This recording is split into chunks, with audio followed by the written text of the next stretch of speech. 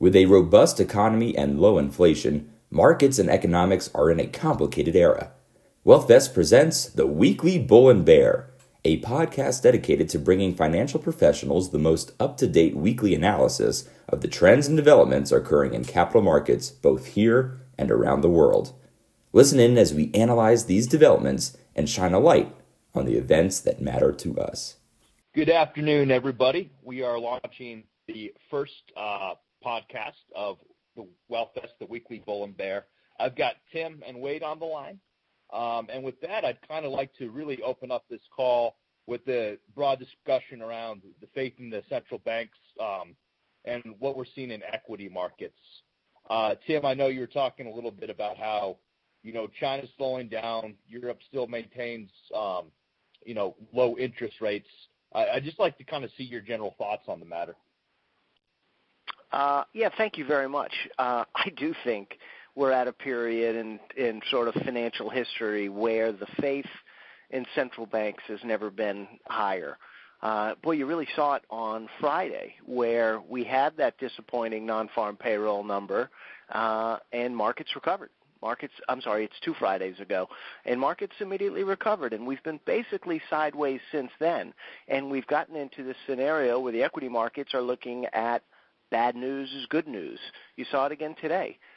We had an Empire Manufacturing number that had its biggest month-over-month fall ever in that. And then also we had an NAHB, the home builders number, that was also really weak. And we're getting a weak NAHB number despite the fact that the 10-year just went from 3.2 coming from last year to 2.1. So you're not seeing the impact of real-world lower rates having much of an impact, and yet we sit here, we're looking at equity markets, and the market is saying, hey, don't worry about it. There's a little bit of soft patch now, but the Fed is going to lower rates. Deutsche Bank has now officially moved our rate forecast from thinking that the Fed would be kind of on hold for this whole year to 3 cuts. So we're going to take it all the way down to, I think, 1 5/8 is our target on the overnight lending rate on Fed funds. So, it really is a time when, despite the fact that external demand seems really weak, never forget that 45% or so of S&P earnings come from outside the United States, but also it's just external demand that you have to have globally. And you're seeing that there's a lack of external demand when you look at China, and China has stimulated like crazy. They're doing anything and everything they can do. They're going to lower reserve rates for the banks. By the way, they're going to be lowering reserve rates at a time when credit is getting worse. Never a great idea, in my opinion. Europe is going to be, we're at best 1% growth for this year. We're probably closing in as the macro data there declines as well. And then you look at some of the smaller countries that kind of feed into China, where you have South Korea, Taiwan, really, really weak export numbers. From a bottoms-up basis, if you talk to our guys in research here that cover the big industrials names, they're seeing a meaningful slowdown, and numbers continue to come down. So numbers for the S&P 500, I think were 163 in 2018. Now you had the benefit of the big tax cut, and some of that benefit wears off this year. And now we're looking at maybe 164, 165 with numbers coming down. So you may be looking at an equity market with zero earnings growth, trading at about 17 times as growth decelerates, but we look at it and say, yeah, it's okay. Fed's coming to the rescue. My point is I just don't know that the Fed has that many bullets. I don't know that it makes that much of an impact. You look at where the consumer is. As we get sort of later in the cycle, and you look at kind of the bottom half of this country from an economic point of view, interest rates aren't going to do much for them, right? They're paying rates on car loans, on credit cards, et cetera, that are 8%, 9%, credit cards at 15%. And you can see, despite the fact that we've had a good labor market, you can see the fact that interest payments as a percentage of disposable income keep going higher. Now, they're not quite where we were in 2007 and 2008, but it's going that way. So, again, we're late cycle. The Fed is trying to engineer a soft landing, and right now, the equity market, certainly wiser than me at least, is telling you, yeah, this is going to be okay. We're not going to go into a recession. We're going to engineer a soft landing. All the stimulus that's happening in China, in Europe, in the United States is eventually going to feed its way through, and we're going to, we'll be back on the road to recovery, which, if you've listened to me talk, I don't think is very high in terms of real GDP growth. I really think we're in a world now of very low potential GDP. Let me just mention one last thing on the inflation front. In defense of the Fed, there's not seeing a lot of inflation. You can't make, people say, boy, in my everyday life I see inflation. Auto prices, certainly, you see ATPs going higher. I see inflation. If you're sending kids to college like I am, you certainly see inflation. But on the aspects of the PCE that they measure, you're not seeing a lot of wage growth. Owner's equivalent rent, which kind of tells you where rents are and housing prices aren't really putting any pressure on inflation. And healthcare, which is always a really, really tough one for them to predict, not looking inflationary either. So you can't really blame the Fed on this. But my main point is, again, we are putting a hell of a lot of faith into the Fed, but in central banks globally and for governments globally with fiscal policy to reflate this global economy. And equity markets seem to have a lot of faith that the Fed can do it. I frankly have less faith because they have less tools to do it at this point, and I don't think the problem that we're facing right now in either the U.S., Europe, or in Asia is interest rates are too high. Let me go to you, Wade. Well, there's so many things I'd like to follow up on what you said, Tim, but, I would say that if you think of, some of the stuff that the major economists, whether it's Krugman or Stiglitz or anybody else have been talking about for the last slightly more than a decade, I mean, they've constantly come back to the refrain of, we're out of bullets, right? And you've alluded to that, and I want to kind of make a point about that. My perception is that if the 10-year Treasury is at 2.09 today, I don't know how relevant the Fed is to drop 25, 50, or 75 basis points because the market's already experiencing, this massive loosening just by the market-imposed loosening, right? So there's just, it's not like it was tight. I mean, I don't think at the apex of rates 6 months ago, I don't think we hit 3.4. So there's just not a lot of credit's not doing a lot, and that's my first point. And my second point is that I really am trying to understand, and I'd love to hear your thoughts on this.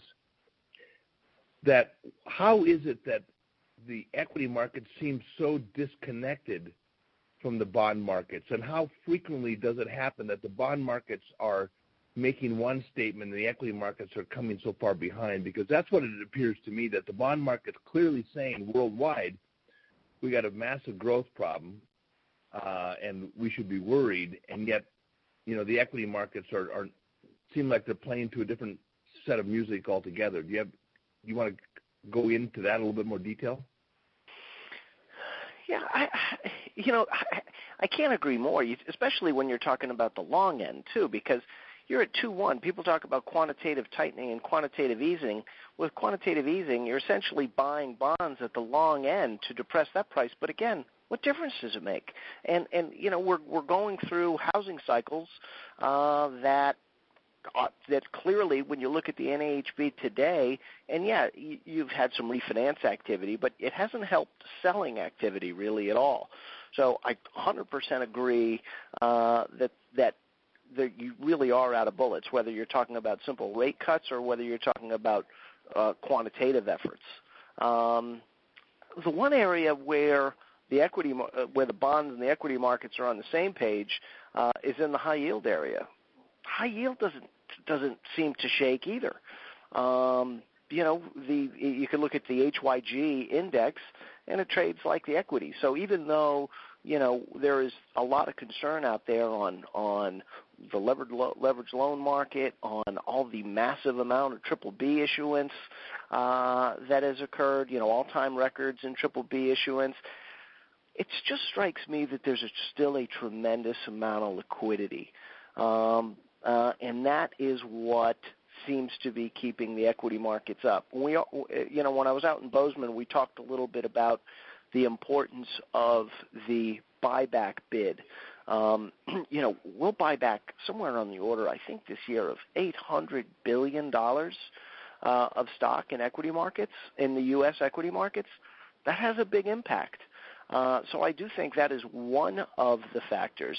And, you get into a slower economy, where valuations are high, there's less opportunity for M&A.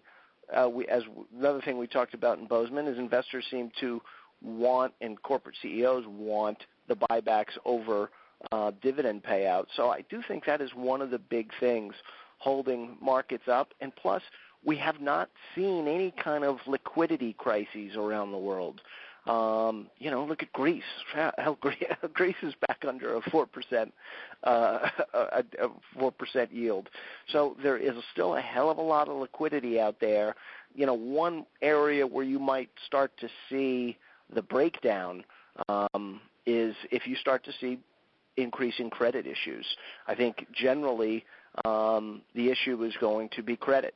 That's why we have economic cycles, right? Because you get ebullience, you get overinvestment, you get malinvestment, and that has to be wrung out. Now, with global central banks as active as they are, and with the global devaluation happening as it is, cycles are longer, and these areas, and we've had slower growth, so the cycles just have lasted a lot longer. But I think that ultimately it'll be credit that will create the disconnect that you're referring to. Yeah, I think one thing, apart from the bond issues we've been talking about that I find very interesting is wage growth, or what might be construed as lack thereof. Private sector workers, as we saw, got a 6% hourly raise, so that was up slightly, but overall, we're taking an average annual earnings of only 3.1%. Yes, or 6 cents, sorry, is what I should say. And we're not even looking at inflation. So, Tim, do you think this is, wage growth as normal? Do you think this is slightly less than normal, or is this indicative of our current rate environment? Yeah, I would have been somebody who would have told you we'd have more wage growth by now. I would have guessed, as most economists would have, and people talk about the Phillips curve. It's been around a long time. That as you get to full employment, as you get past NAIRU, as they call it, you're going to have some pressure. And why we haven't had more pressure? The old Tom Friedman quote that the world is getting flat, that globalization really is having an impact on wage pressure. There's the argument that as older people stay in the workforce much longer, that's creating a lack of wage pressure, but this is something that PhD economists are still trying to really get their hands around. Now, one answer for why we're not quite seeing it at this point is we've started slow. People talk about the ADP as not being a great labor indicator because it doesn't always jibe with what the non-farm payrolls say. But it's a huge statistical survey. So it does have real relevance, and especially it has relevance when you see it going in the same direction as the household, as the non-farm payroll. And it was weak. We got a weak ADP, and we got a really weak non-farm payroll.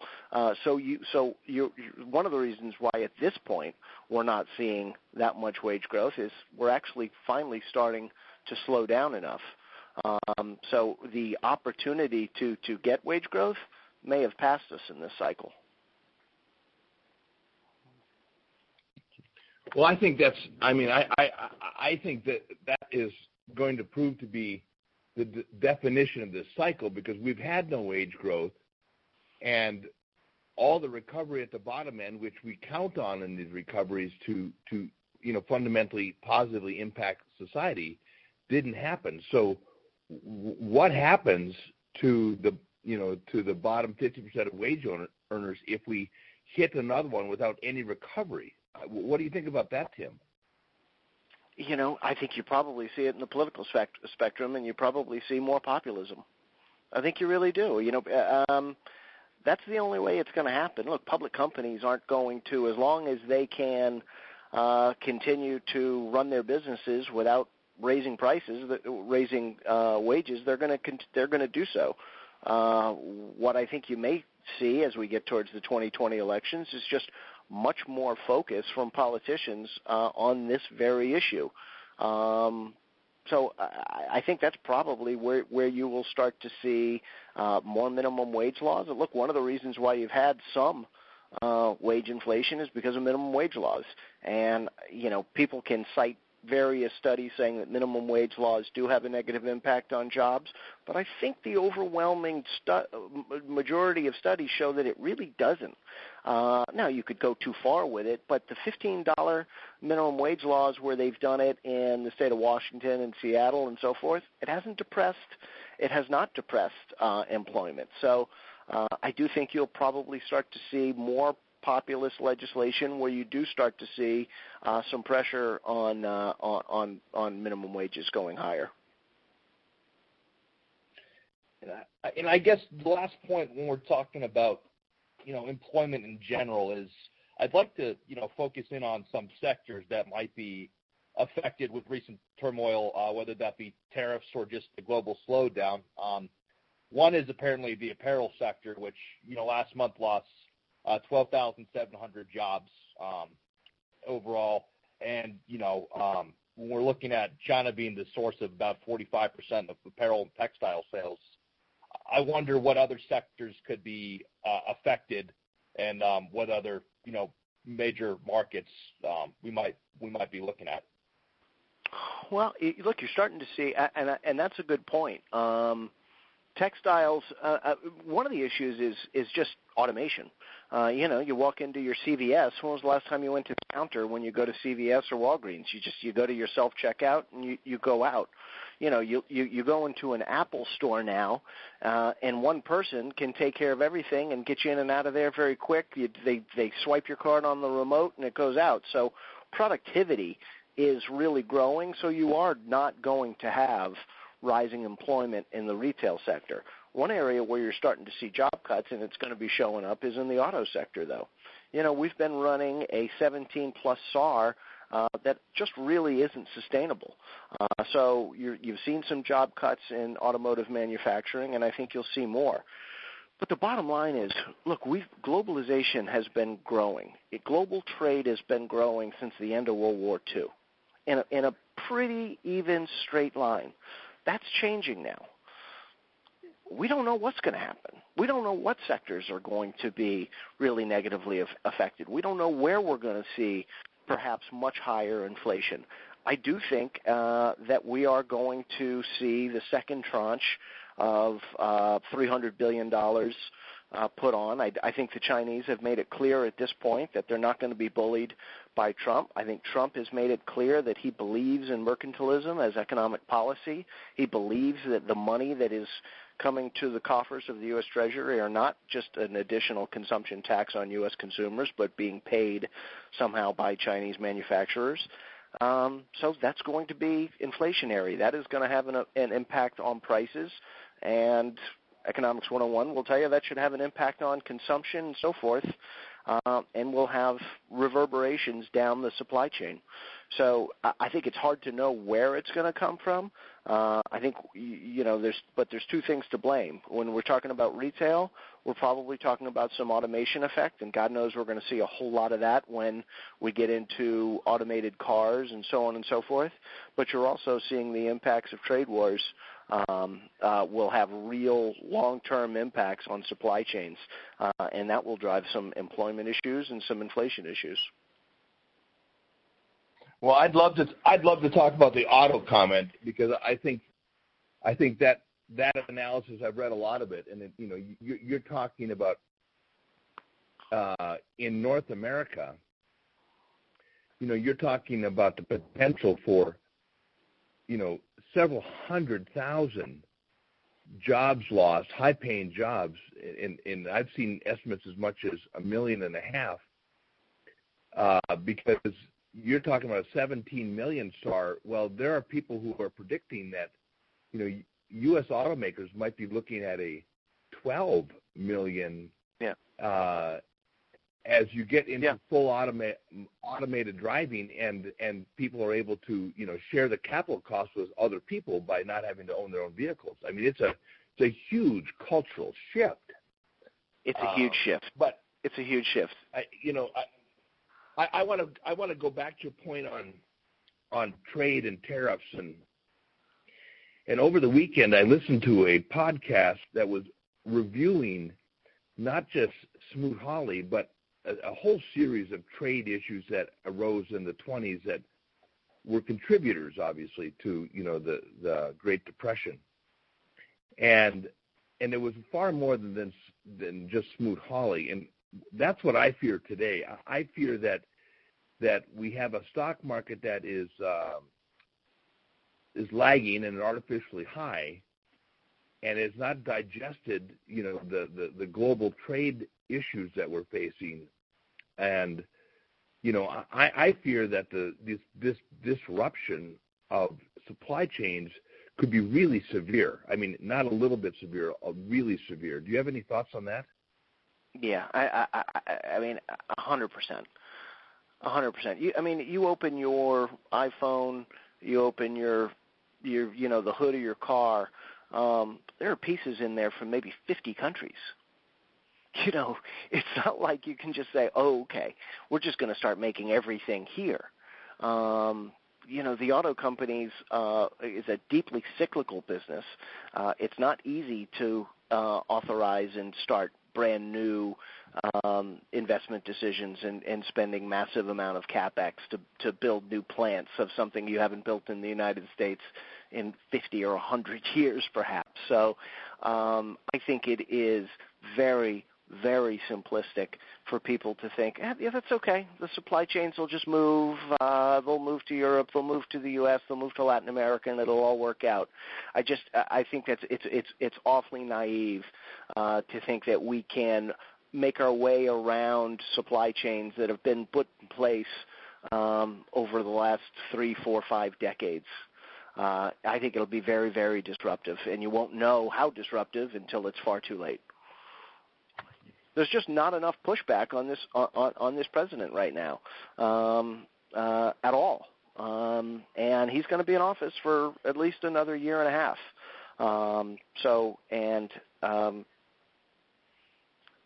Somehow or another, somebody's going to have to say, look, these tariffs, people don't know what Smoot-Hawley is anymore. And for people listening, if you don't know what Smoot-Hawley was, it was big protectionist, mercantilistic policies to protect American industry, and it ended up having a very, very negative impact, and it was one of the things that made the Great Depression worse than it needed to be.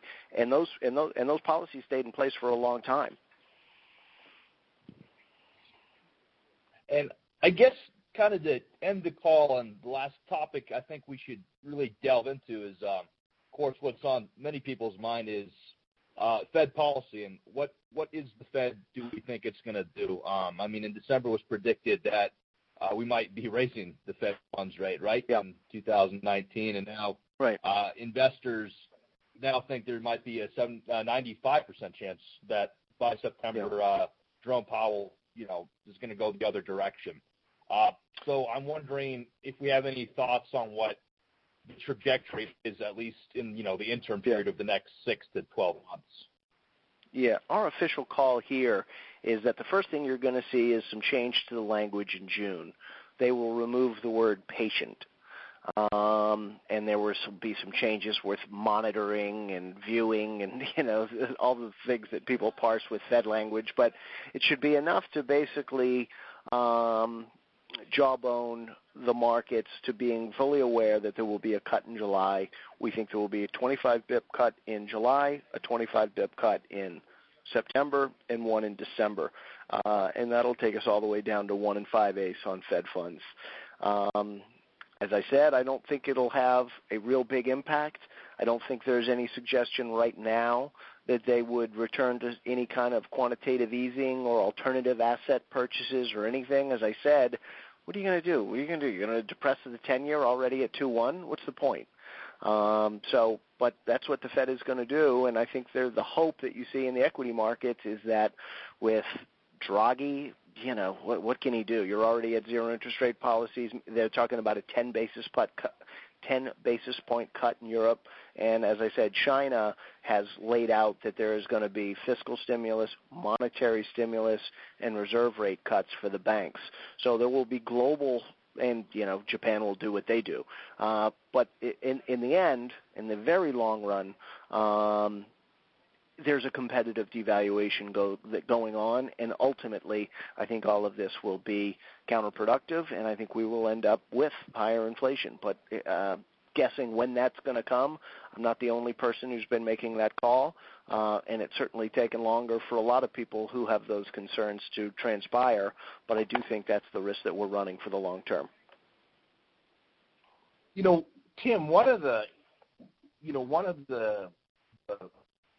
big secular issues that I've read about is, are we really just to be more, are these rates not just a function of our current economic softness, but are they really a function of a new reality, that new reality being lower worldwide birth rates, which, is a massive driver on worldwide GDP, or worldwide growth rather, and if birth rates is the driver and worldwide growth is lower, then why wouldn't interest rates be permanently being an interim time period, at a kind of a lower level? It's like, isn't that part of the entire equation? Do you have any thoughts on that? Yeah, no, I think that's absolutely fair. We have very, very low birth rates and only going lower here in the U.S.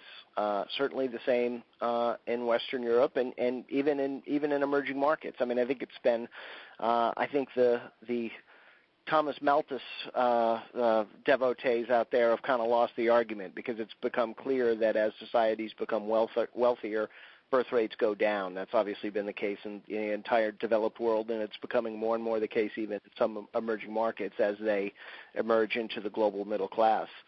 I think that is the case for now, but it also means that potential GDP is lower. So when you do get to 2%, 2.5% GDP, it becomes inflationary. So while it does presage and has presaged lower growth and therefore lower threat of inflation in the medium term, I think that it doesn't change the math on what happens in global economic cycles that eventually are ended by malinvestment and poor credit. Well, gentlemen, I think we covered a lot of ground today, and I enjoyed the first podcast. For all of you who are listening, we'll be marketing this, and we'll be letting you know when the next ones will be subsequently releasing. Great talking. Excellent. You guys are the best. The information covered and posted represents the views and opinions of the hosts and does not necessarily represent the views or opinions of WealthVest. The mere appearance of content on the site does not constitute an endorsement by WealthVest. The content has been made available for informational and educational purposes only. WealthVest does not make any representation or warranties with respect to the accuracy, applicability, fitness, or completeness of the content. WealthVest does not warrant the performance, effectiveness, or applicability of any sites listed or linked in any of the content. The content is not intended to be a substitute for professional investing advice. Always seek the advice of your financial advisor or other qualified financial service provider with any questions you may have regarding your investment planning.